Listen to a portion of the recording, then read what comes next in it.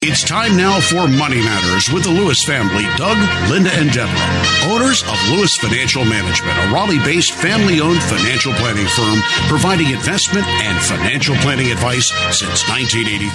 Doug and Deborah are certified financial planners, CFPs, who can answer any of your questions about investments, retirement planning, and estate planning. Why not call Doug, Linda, and Deborah right now at 919-860-9783 with your financial planning questions.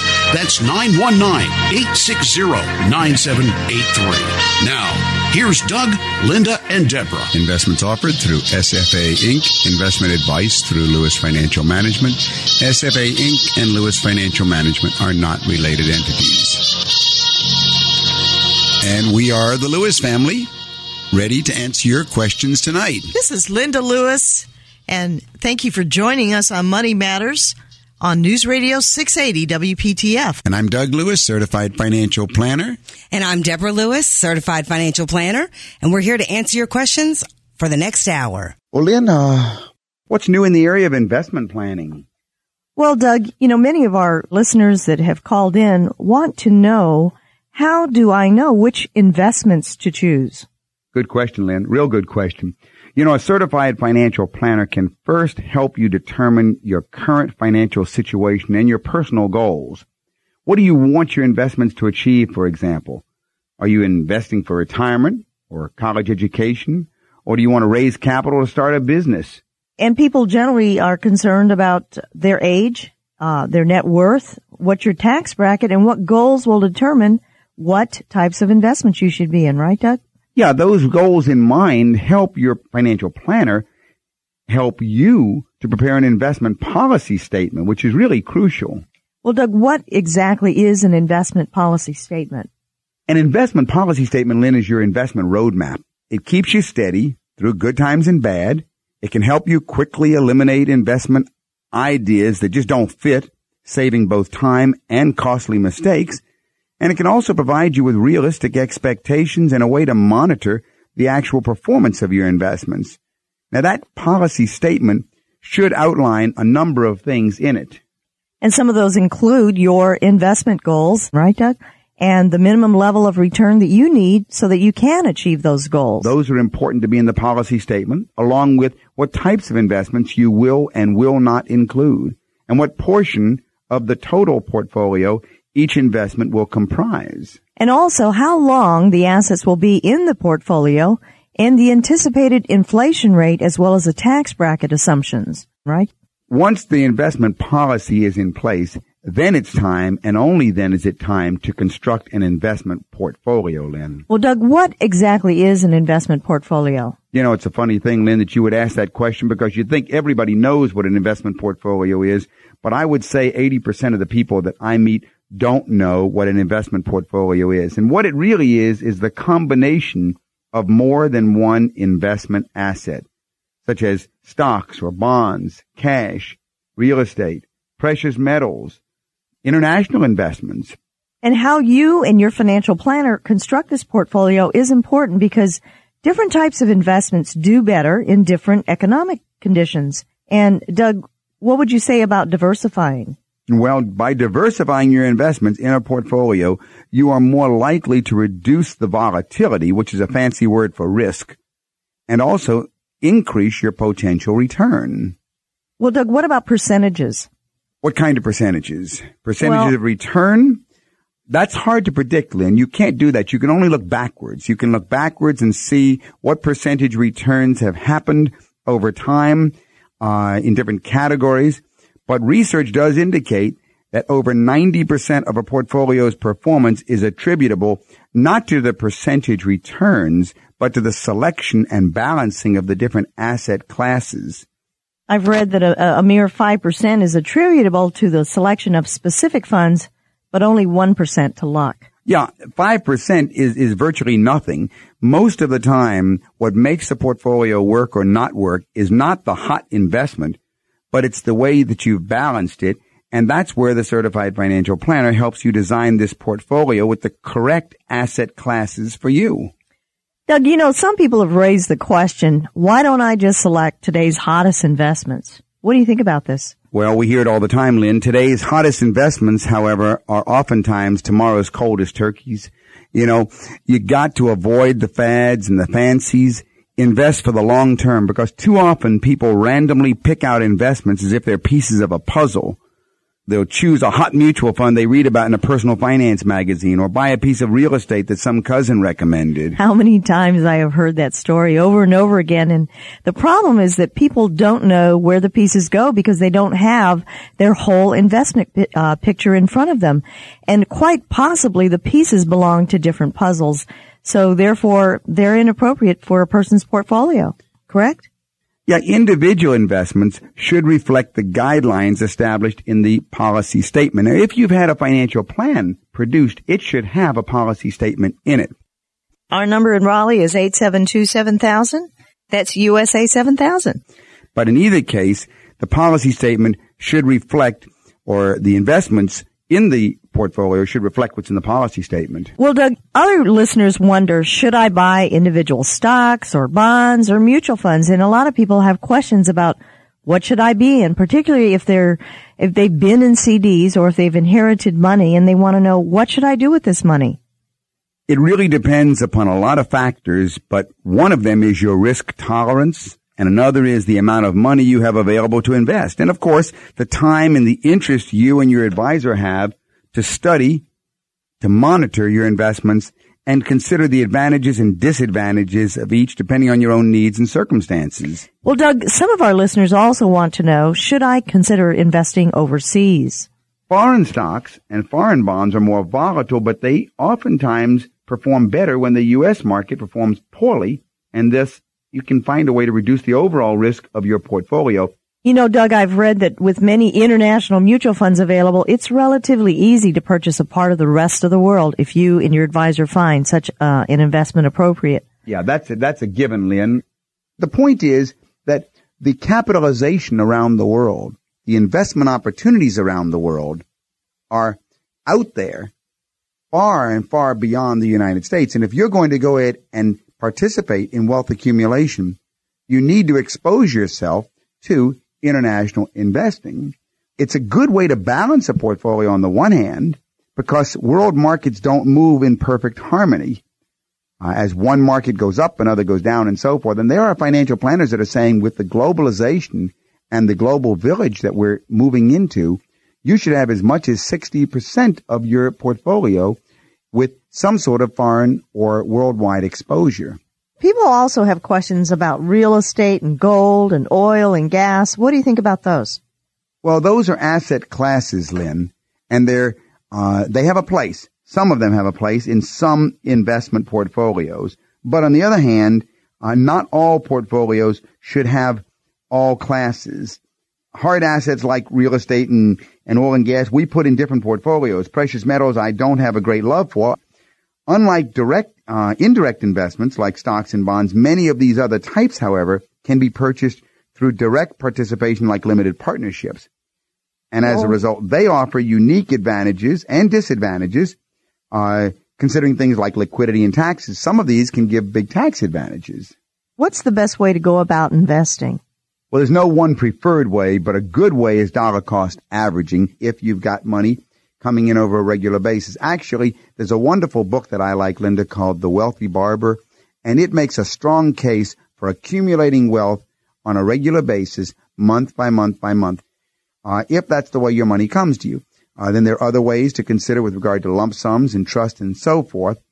But in the dollar cost averaging methodology, what you're doing there is you're trying to keep yourself from timing the market and letting time, not timing, do the work for you. Then by diversifying and investing regularly, you're able to more likely earn a reasonable return, since some investment markets over time rise in value and others go down in value, but most of them will rise in value.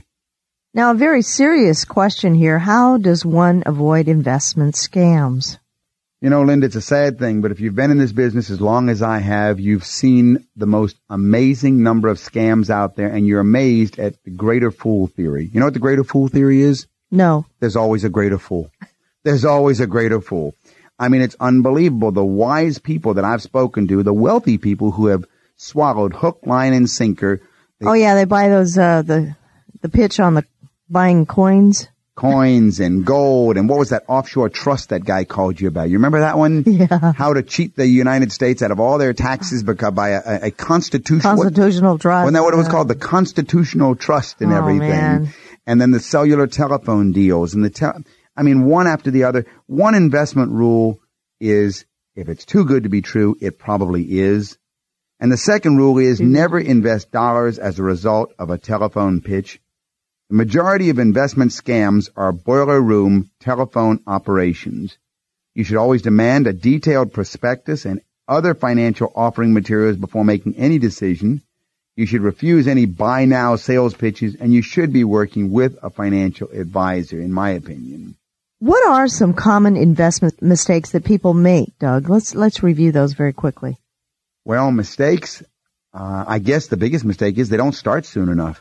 You know, an investment of $100 a month when you're 25 years old, if it grows at 8% and you reinvest everything, is going to be over a third of $1,000,000 by retirement age. The second mistake I guess people make is they don't develop any investment plan. And they don't diversify their investments. Big problem. You remember that Putting all your eggs in one basket? I would tell you, as soon as somebody finds something they like, everything goes in. Everything goes in, like the fellow that came to see you recently with $2 million, that one stock. Right. And people often have unrealistic expectations. Unrealistic expectations, big problem. To earn higher returns, you usually have to take more risk. Lower risk usually means a lower return. And most people don't invest for the long term. And basically what happens, you can reduce the risk of more volatile investments such as stocks, correct? If you do invest for the long term, that's exactly right.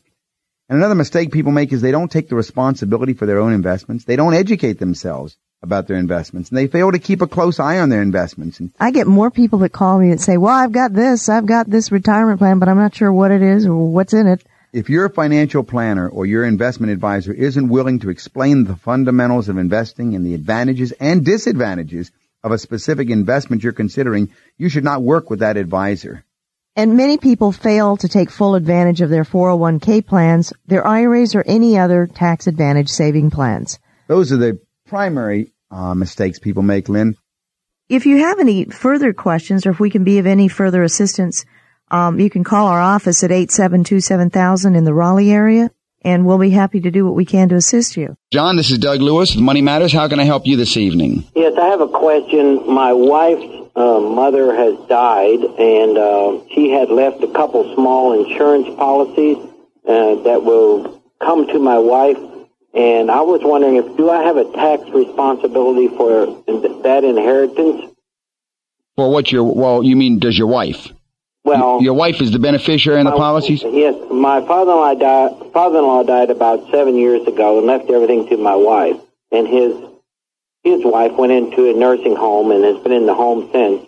And she died about a month ago and had a couple of very small policies, but I wasn't sure what my tax responsibilities was when we received the money from the policies. Let's back up just for a second. I'm not clear on how your father-in-law got in the picture. He died and left all his money to my wife. All right, he died and left everything to your wife. Right. And that was when? 7 years ago. 7 years ago. So that's not part of the picture now. No, but since then, my mother-in-law has been in a home and for the last 7 years and died a month ago. And had a couple small insurance policies, like $1,000 to $1,000 policies, and I wasn't sure if we received the $2,000, do we have a tax responsibility on receiving that inheritance on that policy? No, you don't. Insurance proceeds are not taxable. They are not taxable. No, not the proceeds. What is taxable is the amount of the proceeds in the estate tax computation of the dying one. They are part of the estate tax computation. But we paid all the estate taxes earlier, but I'm not sure that was part of the estate tax. Now, wait a second. You paid the estate taxes of my father-in-law. Yeah, but your father-in-law is not the one that died. Your mother-in-law died. Yeah, she has no estate. Well, she had whatever the value of whatever she owned at her death is her estate. Okay. And if she owned those insurance policies, right, then that's part of her estate. Right. So I do have a tax responsibility for those. You don't have a tax responsibility at all. The question is, does her estate? You see what I'm saying? Yes. Her estate files an estate tax return. The beneficiary who receives insurance proceeds does not pay taxes on insurance benefits that they receive from someone's life insurance policy. But when that person who died, when their estate, their executor files the estate tax return, okay, they must include in that estate value the total value of all insurance policies that they owned I got you. at the time of their death. And if you need any more information, you can call us at the office in Raleigh at 919-872-7000. Okay, I appreciate that. Thank you for calling, John. Bye-bye. All right, bye-bye now. Doug, as far as giving, what does a charitable trust do? Well, I think the best way to understand how the trust works to not share your wealth as much as enhance the total wealth position, how you can help yourself, your community, and your family. And you don't have to be a Ted Turner to really be able to do some good, even helping yourself do good. And you have to think of the trust in the form of 6 players. I like to call them players. There are 6 players in a charitable trust scenario. Okay. The first player is the donor. Right. Now, the donor is the person who sets up the trust, and he gives something into the trust. If it's a business owner, he might give his stock into the trust. If it's a person who has a stock portfolio, it might be he. It might be someone who inherited a farm. Right. But is not going to do farming. Exactly. But the donor is the one who sets up the trust, and then he creates this trust, and he names a trustee, and he gives something from himself to the trustee. So the trustee is a very important player. I like to have the trust set up so the client is his own trustee. Set up a trust where the client is his own trustee. Right. A self-trusted trust. Well, where he identifies himself as the donor, but also himself as the trustee. Then he gives from himself to himself, so to speak. Now, the third player after the trustee is called the income beneficiary. That's the person that the trustee pays. All right. The income beneficiary. And the fourth player is the charitable or the nonprofit beneficiary. And that's the person or the party that, or the nonprofit that's going to get what's left after everybody dies and is gone. Is that what's known as the remainderman? Yes, they get the remainder of what's in the trust after the trust is over. And usually I like to run them after both people have passed away, the husband and the wife. Now, the income beneficiary can also be the same person as the donor and as the trustee. But we have to be very careful when we do it this way because we want to make sure that there is no self-dealing. But if you do it this way, the trustee again then gets to sell everything he gave, that the donor gave to the trust, and pay no capital gains tax, and then reinvest the money in mutual funds and other normal investments. So it can be very powerful if you get the parties straightened out. And what about the administrator? The administrator is an important role. The administrator is the party that files the tax returns and keeps track to show the IRS that there's no hanky-panky. The sixth player is the investment advisor. Exactly. That's the one that's going to invest all the money after you've sold everything. You want both the administrator and the investment advisor to be under employment by the trustee. To any of our listeners, if you have a question or if you would like to receive our introductory packet of information, I'll be happy to send it to you. Our number in Raleigh is 919-872-7000. That is USA 7000. Get a notebook and start jotting down some of those questions and work with a financial planner. Well, Linda, what's new in the world of investment planning? Well, Doug, a lot of people that have called in, listeners that have called in at the office, have questions about asset allocation. And I think I may have said earlier that a lot of these people have done a wonderful job of accumulating, but now they're concerned about, do I have it in the right vehicle? And I'm not making enough income off of my CDs. Or I had one gentleman, he had, $280,000 in CDs coming due, but he needed more income to pay for nursing home costs for his spouse. Wow. So anyway, that was one of his major questions. What can I do to increase the income? Because the expense of paying for the nursing home isn't going to go away. The question you're asking is the one of asset allocation. And asset allocation is a very confused issue. Asset allocation, however, in my opinion, is the most important issue in investment planning.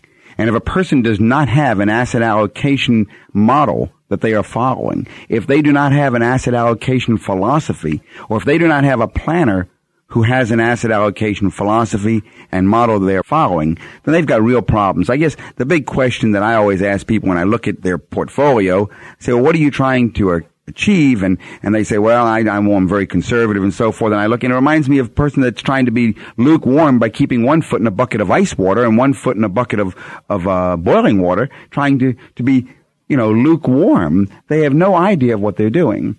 So let's start at the basics, and let's go over the 3 methods of asset allocation that are practiced out there today. But first, why don't you give our listeners the numbers that they can call during the week to speak to you, and we can go over this more in depth with their personal situation. The numbers to call during the week at the office are area code 919-872-7000. That's 919-USA-7000. And if, after listening to the show, if there's some question that's been on your mind that you need an answer about, I'll be happy to do what I can to help you, and just call the office. All right. 3 methods are practiced today. First method is the single investment, safest investment method. And this is the philosophy that says, let's find the safest investment that we can, the safest type of investment, and put all of our money in it, such as CDs, or such as municipal bonds, such as treasuries, such as guaranteed annuities. Okay. That's the single investment, safest method type. So looking at the single investment, safest type. That's the first method that's practiced. I do not like this method. Why not? Putting all your eggs in one basket? Well, and that's good, Lynn. But the reason I don't know what's the safest investment until it's gone wrong. I can tell you a horror story of every one of those safest investments. Everything looks safe when you go into it, but don't know until it's failed what was wrong. Right. The second method is the one of diversification. Diversification using a weighting, that's WEIGHTING, giving different weight. The diversification method using the weighting of risk, putting more money in the so-called low-risk investments and less money in the high-risk investments, trying to weight your risk. I do not like this method, even though it's a method of diversification by not putting all your eggs in any one basket. I don't like this method either. Why don't you like it? Because, again, we're trying to allocate what is high risk and what is low risk. And again, I don't know until something goes wrong. So the things we put the most money into might have been the exact high risk ones, and the ones we put the least money into might have been the low risk, and we might turn out all wrong. The third method is a diversification method also. And this is the uniform unit size method of diversification. And that's the method I like. And in this method here, we give equal weight of risk to each investment, and we set a unit size. For example, you mentioned a $200,000 portfolio. Right away, my mind thinks $200,000, $20,000 unit size. 10 of them, right? 10 investments, $20,000 each, and that will spread the risk equally. We won't try and guess which one is going to do better, which is going to be worse. So what you're doing, again, is spreading your risk. But by picking a uniform unit size. Now, the next thing I want is pools. I prefer not 10 individual investments. I would prefer 10 pools of investments. By using the uniform unit size method of asset allocation and picking pooled investments, we are spreading our risk not over 10, but over hundreds of investments. And we're really spreading our money over 10 different managers. And this is the method that I prefer.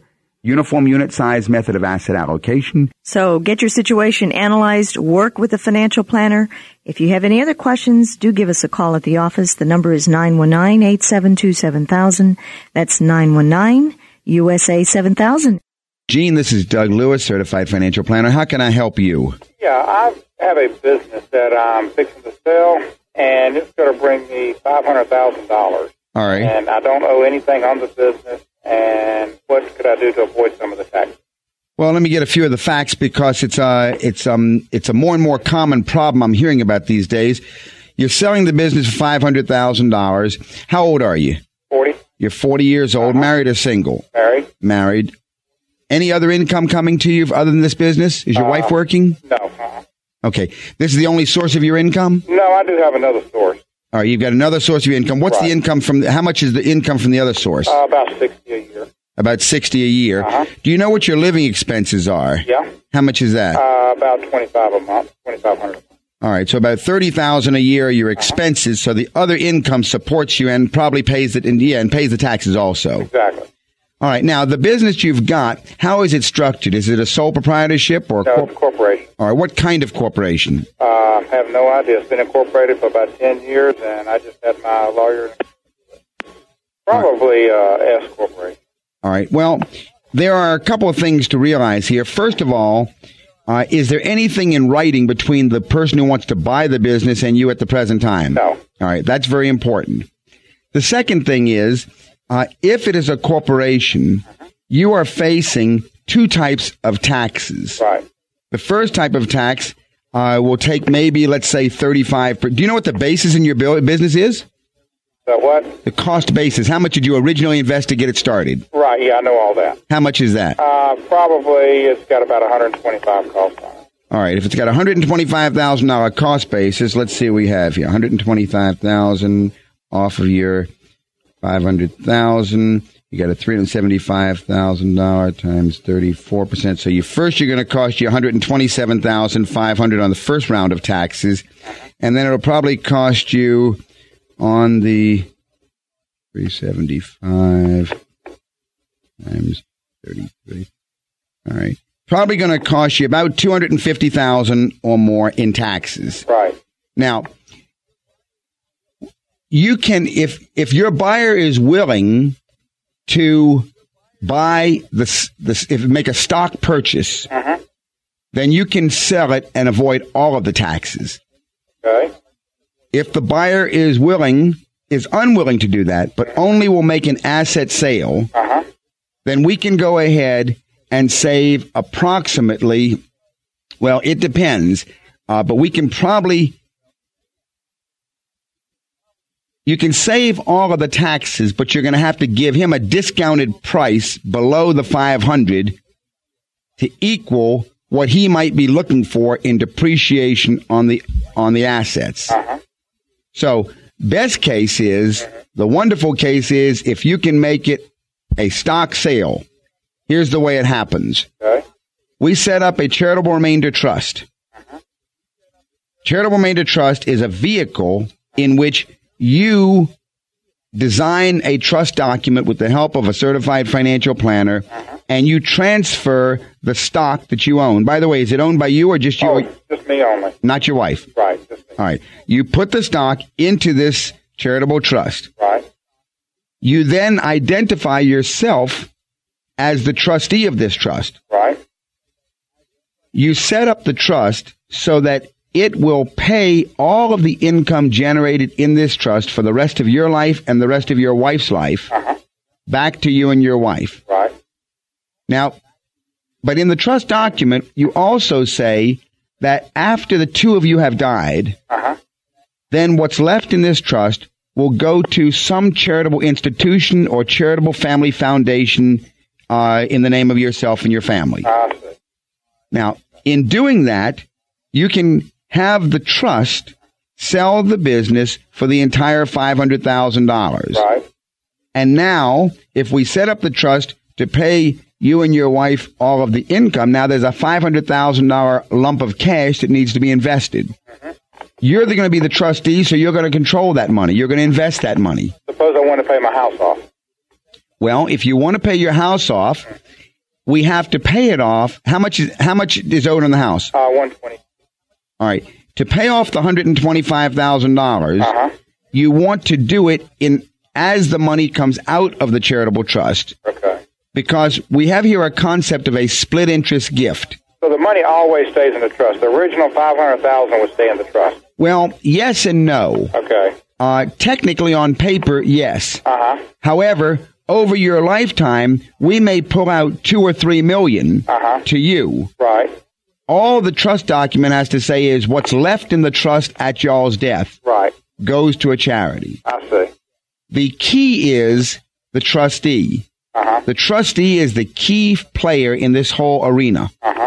That's why you want to make sure that you don't do certain things. Number one, you don't want to let a bank be a trustee. Right. You don't want to let an institution be a trustee. You want to be the trustee because you're going to be ultimately ending up paying yourself income for the rest of your life. Right. Okay. For instance, if I wanted to take $100,000 out to do something with, would I be allowed to do that as a trustee? Yes and no. Okay. If you can justify that it's accumulated $100,000 income. For example, that's why I asked you your income and your expenses. If we go ahead and think of this now as a $500,000 savings account like an IRA. Right. All right, you've dumped it in there and you've just saved $250,000 of taxes. So now you got $500,000 growing in there. And by the way, no longer in your estate. Well, that's true also. We've avoided all the estate taxes. A very good point, Linda. So, but it's no longer in his estate anymore. Right. But it's also growing tax deferred. Right. Now, you can let that thing, let's say it grows at a 12% rate, for example, over the next 10 years. 1, 2, 3, 4, 5, 6, 7, 8, 9, 10. It's now worth $1.5 million. You are only 50 years old. Right. If this were a retirement plan, you couldn't take any money out of this without having a 10% penalty. Right. But because you set up the trust document to where it's supposed to be paying you income every year, and you have structured it in such a way that it hasn't paid you, it now owes you, so to speak, all of the income over the past 10 years. So you've really got almost $1 million that if you chose to, you could suck out of there. Right. And the $500,000 still there. Right. However, you wouldn't want to take the $1 million out at one time. Right. Because it would be taxable at that time. I see. Okay. But what you've done is you've set up a retirement plan that you can take out as much as you want up to, as early as you want, rather. Right, I see. You can also leave it there after age 70 and a half so that you don't have the 70 and a half age rules that you would in a retirement plan. If they don't want to do the stock, buy the stock, they just want to buy me outright, that's the end of it. No, it's not the end of it. Okay. It's not the end of it at all. But we have to go ahead and be more sophisticated. If they only want to buy the assets, see, they can't buy you out. They can either, if they buy you out, they're buying the stock. What about a royalty? Can they pay me, say, if they wanted to open another store like this in another state, could they pay me a royalty? Someone told me that they could pay you a royalty and that wouldn't be taxable. Well, no, you're not going to avoid the taxes. Okay. If they're not going to buy the business, buy the stock, buy the assets, then you're going to be paid an ongoing income stream. But that's not what you want. You want the lump. Right. Whoever controls the big hunk. You want the whole $500,000, right? Exactly. Now, the worst case is if they will not take the stock, but they'll only take the assets. Then what you and I or you and a financial planner do is you sit down and you go through the numbers and you figure out how much is it that they are expecting to benefit by getting the assets. Right. And the main thing they're looking for there is depreciation. Well, we can compute that and discount it back to present value. And let's say maybe it's got a $50,000 value for them. So we drop the sale price to $450,000 and sell them the stock for $450,000 because they say that if they bought it the other way, they would have gained $50,000. I see. All right. Well, I would love to. I've got to run, but I would love to set up something maybe to meet with you in a few weeks, then, if that's possible. Yes, sir. You can call us in Raleigh, Gene, at 872-7000. Okay. That's our office number. Okay. And if you'll call, then I'll be happy to send you some information. We can discuss this further. Well, I appreciate you taking time to talk to me. And thank you so much for calling. Bye-bye. Okay. Goodbye. Well, Doug, there are a lot of people out there that want to know if they have a lump sum of money, should they invest it at one time or should they space it in little by little? Sometimes the market goes down and sometimes it goes up. And so if you got $100,000, for example, to invest, if you send it in at one time and the market drops afterwards, you say, golly day, why didn't I wait and get it in when it was low? I would have had more invested. But on the other hand, if we send it in little by little by little, which is what we call dollar cost averaging, let's say $10,000 a month over 10 months, then hopefully some of it will go in on a month when it drops. And then when it goes back up again, it'll go in and you'll buy more shares that way. And that's the traditional view. And I still thoroughly agree with the philosophy of dollar cost averaging, except for the fact that there's another risk that a lot of people and financial advisors are recognizing. And what is that? If we think that 10 months from now, the market will be significantly higher than it is now, then for sure we would like to have gone in now. However, suppose that you are doing a pay yourself first investment plan with your excess money. Right. Then dollar cost average. That's exactly what should happen. Don't make the decision of when I'm going to invest in a good month or a bad month, but set up an automatic investment plan, which we call a pay yourself first plan, at the beginning of each month. And then, yes, because you don't have the choice of a lump then, and you'll probably do better this way than trying to accumulate the cash and then deciding when to go in. And if you'd like any further information, you can call me at the office, and the number in Raleigh is 919-872-7000. Doug, I saw a headline about different names of mutual funds being confusing for investors. Exactly what does it mean? A lot of mutual funds are putting names to their funds which tout a particular style of investing or a type of risk which is not really indicative to the fund at all. They might have a fund with a name that makes it sound like it's a low-risk fund, whereas in fact it's actually a high-risk fund, and so on. Names can be just as deceptive even when it comes to the investment objectives. All kinds of strategies of putting unreliable names on the funds. Investors can't help sleuthing through the wordplay. If not from the mutual fund itself, then you have to start looking at a whole bunch of different research outfits that track different stock-picking styles of mutual funds. The source that I like the best, Linda, is Morningstar. Right. Those are excellent reports. The Morningstar reports are an independent analytical service that every 2 weeks comes out with another tracking of mutual funds and also their styles, what's new, which managers have left, and so on. You have to be very careful about just going by a name of a fund that you've heard of and thinking that the name tells you the amount of risk, because you need to have some professional help evaluating the risk in the particular funds that you're getting into, or you can get into serious trouble. By the way, if you want to go ahead and call in at the office during the week, it's 872-7000. Well, Doug, there's a lot of questions going on in the world of investment planning, and some of these questions are in regard to mutual funds. I don't know if everybody, but pretty much everybody that I know has been worrying lately about whether mutual funds are equipped to withstand the next stock market crash or bond collapse or anything they can worry about.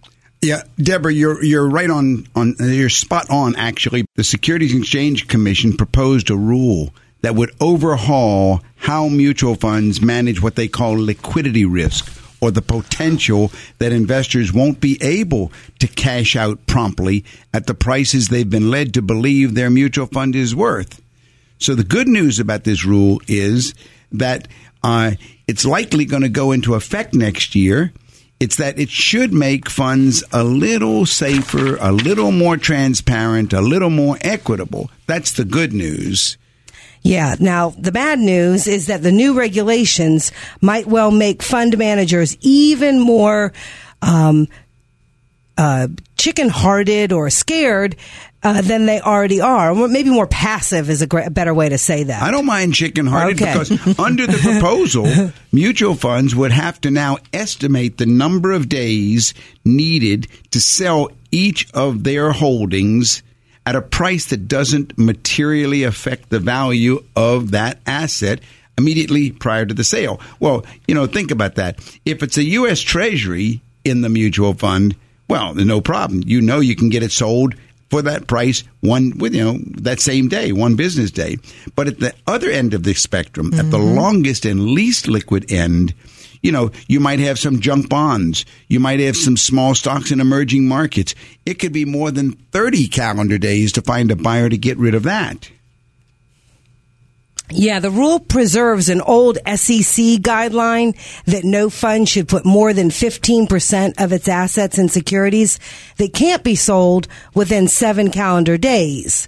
Now, that's good, but what would be even better about all of this is that fund investors will be able to compare across fund to fund. And this is what I really appreciated, that this proposal, the percentage of assets that are in less liquid holdings would now be reported. They will also see that one fund categorizes a particular investment as more liquid than another does. What bothers me is that if a fund is sold to you as what they call a liquid alternative, and we see this label now quite a bit, you, the investor, should ask yourself why the marketing department insists on emphasizing that word liquid. Yes, you should. Yeah, because chances are the broker trying to sell you the fund is trying to make underlying assets sound more readily marketable than they might be, especially in a crisis. Now, I have nothing against the world of alternatives. As a matter of fact, some alternatives are outstanding, right, but they should be accepted as illiquid investments. Think about that real is estate. True. Yeah, think about real estate investment trusts. REITs are outstanding investments sometimes, but if they're sold as a liquid alternative, that's sort of dangerous, putting a label on it. I personally think that the alternatives, whether they be business development companies like BDCs or REITs or whatever they are, if they are alternatives, they should be sold as illiquid investments. I think that's what's so impressive about this news that, came out within the last week or so is that, you need to know as much as you can know as an investor, and an advisor is going to know this information. Your financial planner is going to be reading and knowing what the differences are. So call us, Lewis Financial Management, 919-872-7000, because this is what we do. Well, let's take Linwood's call. Hi, Linwood. This is Doug Lewis, Certified Financial Planner. How can I help you? Well, I want to say, first of all, I thank you guys for what you're doing. Oh, you're certainly welcome, Linwood. I tell you what it is. I'm in my mid-40s, and I'm interested. I live in one town, and I spent a lot of time in another town. And rather than renting, I was going to buy a home, and I have VA loan that's available to me, but I was interested, since I am in my 40s, I was interested in paying a larger down payment versus using a VA loan so that I could have smaller payments, and at the same time, this home could be used later as an investment towards Social Security. What do you think? What's your income right now, Linwood? Around $70,000. Are you making $70,000? Right. And what are you married or single? Married. You're married. Children at home or gone? Gone. Okay. Your wife working or single? I mean, working or non-working? She works. I hope your wife's not single. No, okay. All right. So we've got two incomes. And what's her income? My wife's income is around 40. All right. So you've got two incomes, no children at home, $110,000 combined income. Yes, thereabout. And what kind of investment portfolio have you accumulated so far? I have some stock, not as aggressive as I would like to. How much do you have in stocks? Roughly 30. About 30,000 in stocks. Anything in mutual funds? Yes, about half that. About another 15,000 in mutual funds. Correct. Okay. What else do you have in the way of investments besides that? Well, we have invested in several properties. All right. Real estate. Anything else? Retirement plans. My wife and I, of course, have them on our jobs. All right. And are they like 401ks that you're vested in? Yes. Do you know about how much you've got there? I think my wife would probably have about 75,000. All right. And I would say mine's a little less, maybe 50. All right. Actually, you're looking pretty good for mid-40s, Linwood, and I like the fact that you're going out on the home and you're not looking at buying yourself a super expensive home for your income and so forth. Your question was, should you make a low or larger down payment? Right. I have VA available. Yeah. I'll tell you what I would do. I would go ahead and use the VA. That's a 5% down payment. Okay. All right. And I'll tell you why. Okay. Because with the 5% down payment, you don't have to come up with much cash, right? Yeah. About $4,000 or $5,000. Right. That gets you into the house. And then the tax advantage that it will give you on the larger mortgage payment will help you. You see, if you've got $110,000 combined income between the two of y'all and you don't have any other deductions from children or exemptions, then you could use some tax benefits. Okay. And you'll have a larger mortgage interest deduction. It's not going to be a big mortgage expense to you. On $110,000 income, it's not going to hurt you at all. And you'll get $1 for $3 back on your taxes. Okay. The phone number at the office is 919-872-7000. Okay, I got it. And but I don't think that I would. No, I think I'd stay with the VA loan. You would? Yep.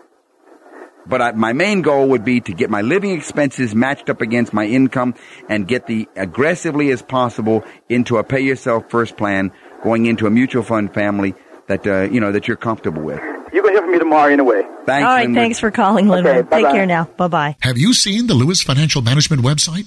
It's easy to get to. DougAndLinda.com. That's DougAndLinda.com. Well, I think there's something else that I picked up in one article I read this week that was very interesting. It referenced a study that more and more people are actually thinking about their long-term finances than they were a few years ago. And these are people who don't have financial advisors. And that was very encouraging to know that at least people are thinking about things they never thought about. We started this show. Our goal was to educate the public to where they would start thinking about their future. And so now this study that I saw actually says more and more people are thinking about it than they were even a few years ago. But that's only the good news. The bad news was that when they think about the future, 71% of those people are thinking about 1 year ahead, 1 year out. And that is not long-term planning at all. It's actually never been more important to plan for the long term, and procrastination is going to be costly, as always, for investors. That's right. Governments are being forced to cut age-related benefits all the time, meaning that in the future, most people will not be able to rely on governmental support to the same extent that they have done in the past. So we have to be more financially self-reliant in retirement. If you're serious about reaching your big finance-enhancing financial objectives, you must think and plan with a perspective that's longer than 12 months. That's just short term in our world. I agree with you, Debs, and Doug.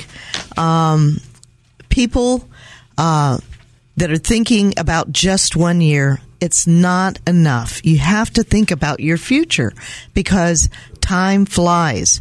And working with an advisor will give you the comfort that they're, holding your hand through different stages of your life, and especially if you have a crisis.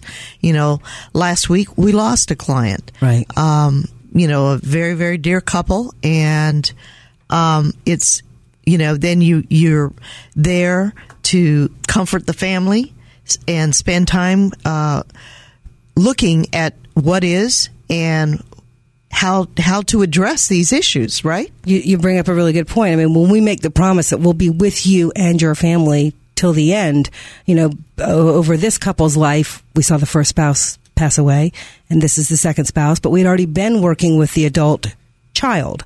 So knowing that, parents feel much more comforted knowing that even this passes on, this wealth of information, as so too will be the family wealth. For a consultation with Doug or Deborah Lewis, call Lewis Financial Management at 919-872-7000. That's 919-USA-7000. And I do believe we have a caller.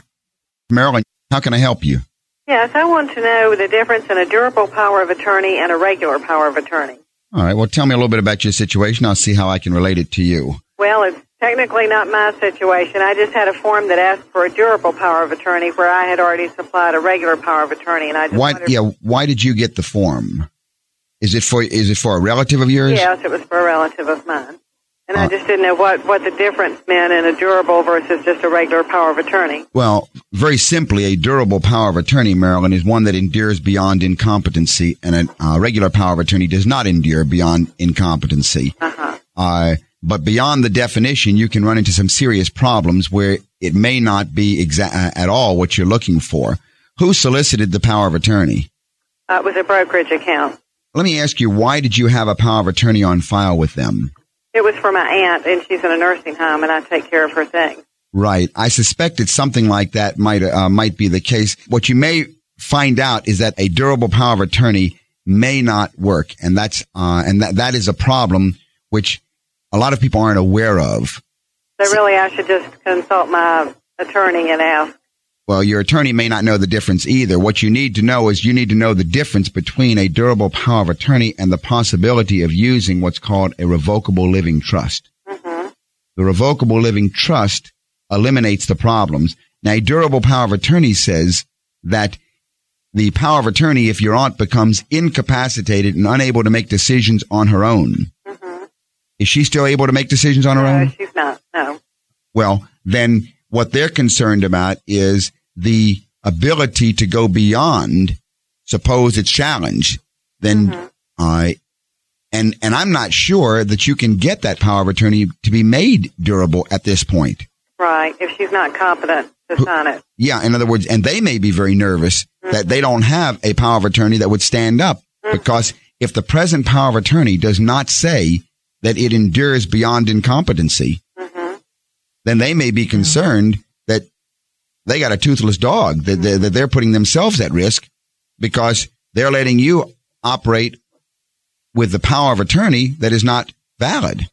Now, I am not sure you would have to contact your attorney, but I would contact your attorney and find out if it's possible to move the assets into a revocable living trust now that after your aunt is incompetent. It may or may not be able to be done, but if it could be done, then you have bypassed the problems of dealing with the brokerage firm with power of attorney.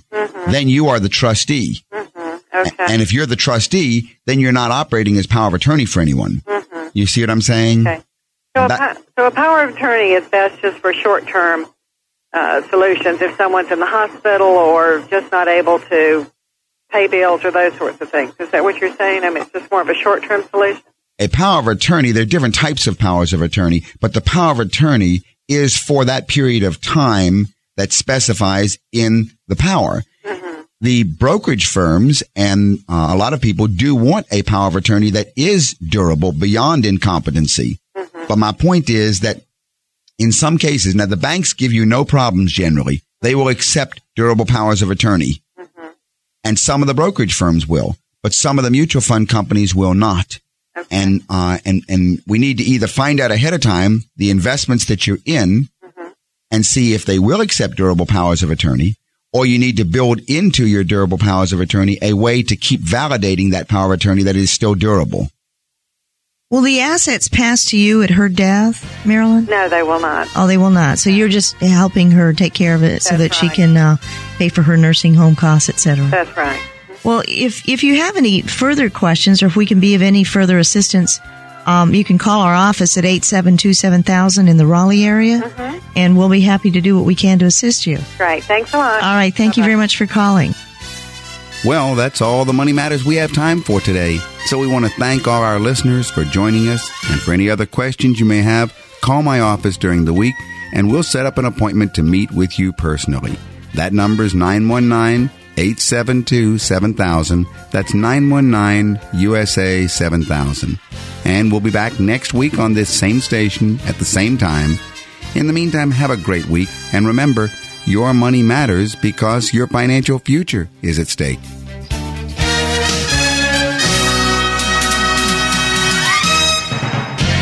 You've been listening to Money Matters with Doug and Linda Lewis.